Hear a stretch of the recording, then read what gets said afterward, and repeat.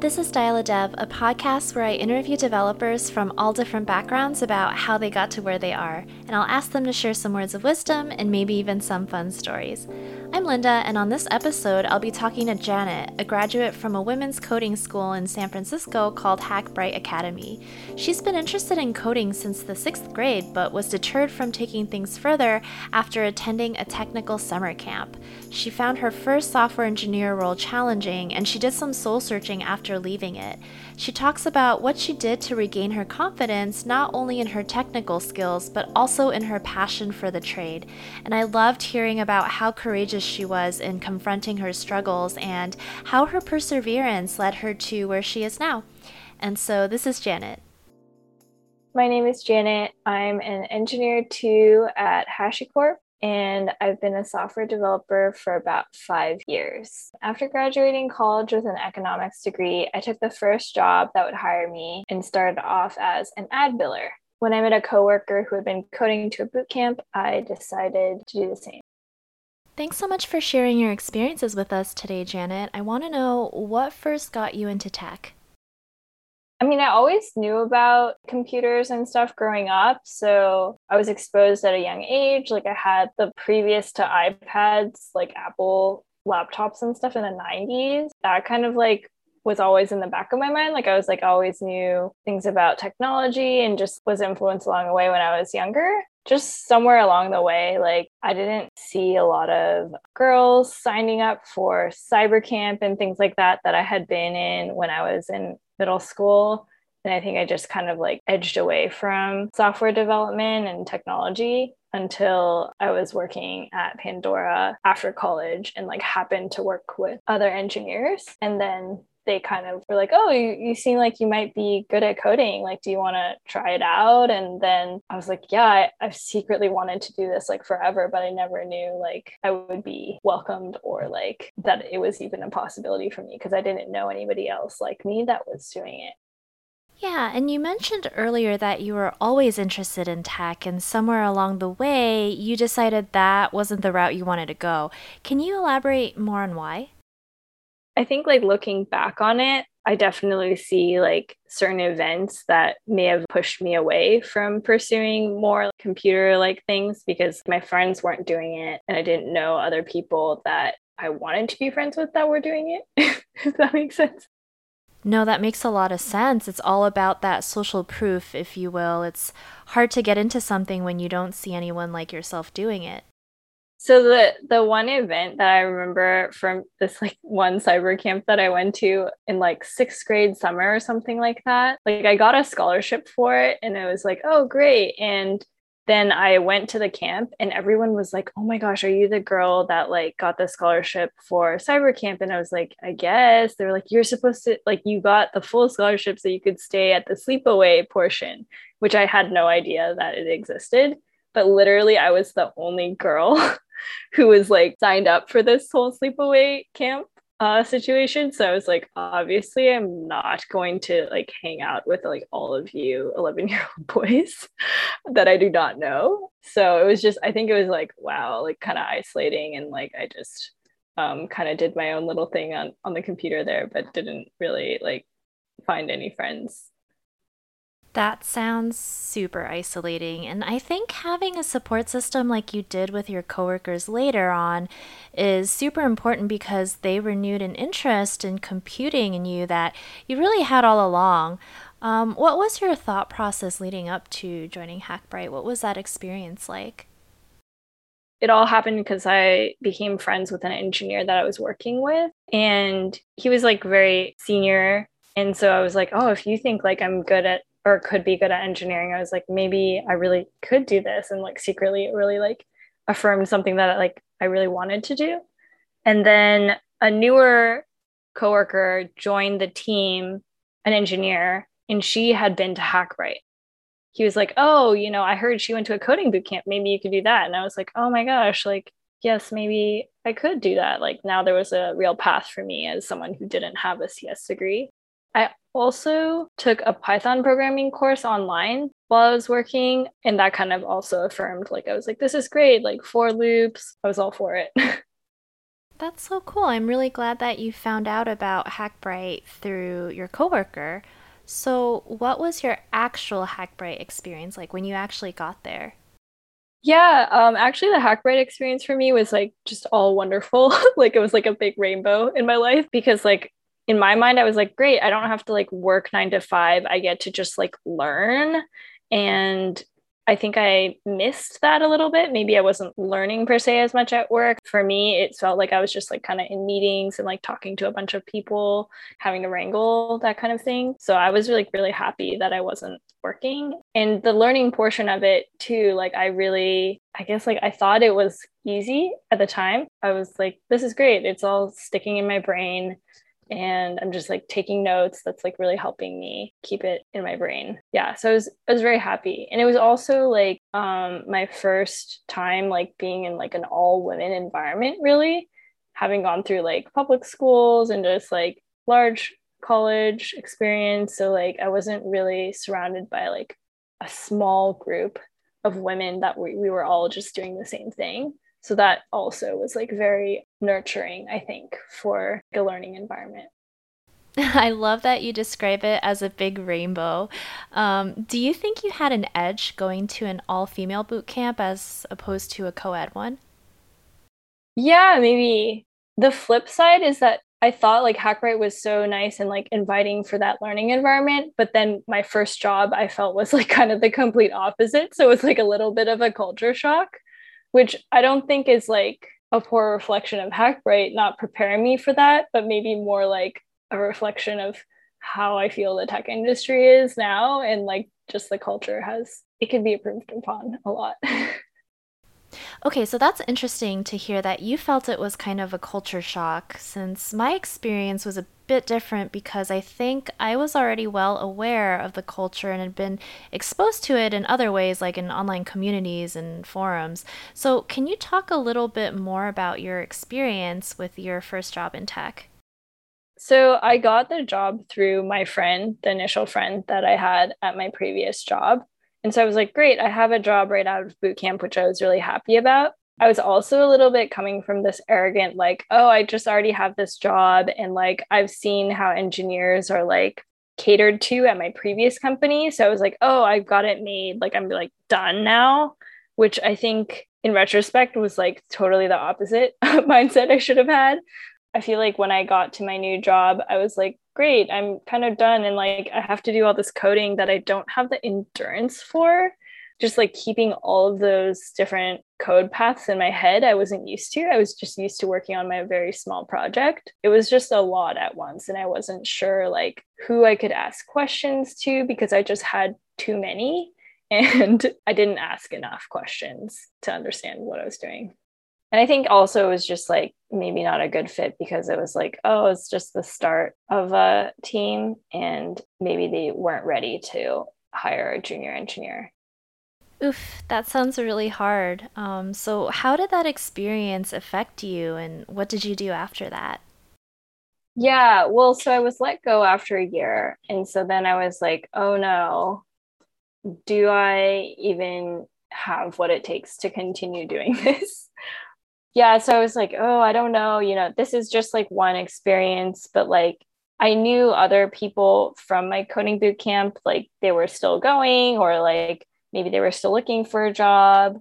I just decided to like take some time off because I wanted to take some time off anyway and like, oh, go visit my family in Japan and do things that like I felt like I couldn't do while I was working. But then at the same time, like I made a pact with myself where I was like, okay, let's just code for fun, which is something that I didn't really do before. Just like code on my own and see if like it's still interesting to me. I said like, oh, just do just 1 hour of coding a day or something like that, something that I felt like I could achieve. When I did that, I just basically like rewrote things that I had learned from my first year on the job, like at my pace and like at my understanding. And that really like affirmed I like doing this. This is like interesting to me. I enjoy it like when I don't have like all this pressure or maybe like certain people to work with. Wow, good for you. You basically took yourself on like a coding retreat because, well, I recently went on a meditation retreat where we just meditated all day. So it's kind of like you did that, but with code. So, and you had something to show for it too. Yeah, and then I also had like a little bit of code to show when I did end up interviewing. So it's like, oh, what were you doing for a year? It's like, oh, I was doing something. Yeah, no, that's incredibly smart. So I know after this period of time where you regained your confidence in coding, you went on to get two more jobs, one before your current one. So what has the interview process and prep work been like for you? I studied using like interview cake and doing like the algorithm questions and things like that. I got a full day long interview at the company I ended up with. And that was super exhausting to do a whole day of interviews. So I was like, I hope I get it. And I didn't think I did amazing, but there was a woman engineer on the team. What ended up happening was on the interview panel when they were making the decision, she really went up for me and was like, I know she's junior, but like I want her. And then I was hired. And I heard this story later, not from her, but from other people. That is an incredible story. I love that. So you had somebody on the other side advocating for you. I love that. So since you have three different experiences to compare, what would you say are some benefits and trade-offs to working for a smaller versus larger company? Even though I'm currently working at a much larger company, like 1000 plus, parts of it definitely feel really similar to the smaller company where I was just working on a small backend team. It's like I still work on a smaller team at my current company, but there's just like a lot more other smaller teams that I can work with. Whereas like before, it was just like, okay, if it doesn't get done within your team, then it's not going to get done. Oh, for sure. Yeah. And then all the onus is all on you and your team to get things done. And that could be a lot of work for one team. So, what are some other challenging parts that you encountered during your journey to becoming a software developer? Yeah, I think like there's different parts that have been challenging throughout my career. Right after the boot camp, the most challenging part was the endurance to code all day. I just didn't have that. Maybe it's like also kind of like work ethic as well. I just like did not have the endurance for that. But once I feel like I kind of pushed myself to continue coding even past when I was tired, which I don't know if that's like the best way to learn it, but I got through it that way. The next part that was challenging is I think more of the culture aspect of tech. It's like, okay, now I feel like I can breathe and like actually code in the like survival pyramid of coding. But now I'm like, okay, how do I feel on my team? And it's like, do I feel like I belong? Things like that. Yeah, I think the second part of what you mentioned is not discussed often. So, how did you get over such feelings of not belonging? I think like at first I was like, okay, I don't feel like I belong, but also like I don't care enough about that. And I'm just going to continue coding because that's like the most important part for me right now. Maybe just along the way, I slowly became friends with different people on the team. And basically, yeah, we hired new people and they were just more welcoming. I've also found team dynamics to be really important. It sets the tone for productivity, overall culture, everyone's moods. So, yeah, totally get that. So, what is something that came up for you that you didn't account for? Was there anything that you didn't feel prepared for or you didn't really have a deep understanding of? Something that I didn't really understand was virtual machines and how they were used in local development environments. But I was like very confused. I was like, what is a Vagrant machine? Where is it? I don't understand why I have to run these commands and what they do. I think in the very beginning, it's just you don't know how to form the question because you don't know like what you don't know. I was getting answers like, okay, so there's like a file here, and then it creates this other file. And I'm just like, okay, but like, I don't understand like the high level, like why or something. Right. You don't know what you don't know. Exactly. I always say that to people in the context of encouraging them to just ask more questions. But do you regret anything from your first job? I think this needed to happen, like the let go from my first job, but it would have been nice if I didn't have to go through that and I just had like maybe the work ethic for it, or it wasn't like any one person's fault, but I feel like I was definitely to blame partly as well because I just feel like I didn't work that hard at that job. So it sounds like you learned quite a few things from your first job.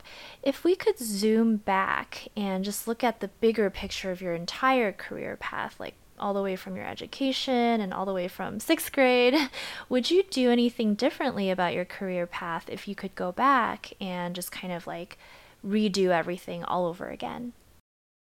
Yeah, that's a good question.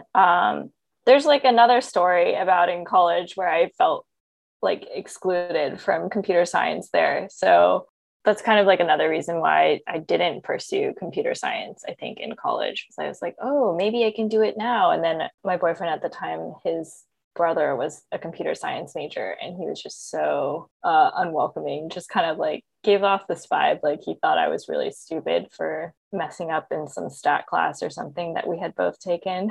And I was like, I cannot take a class with this person or other people like him.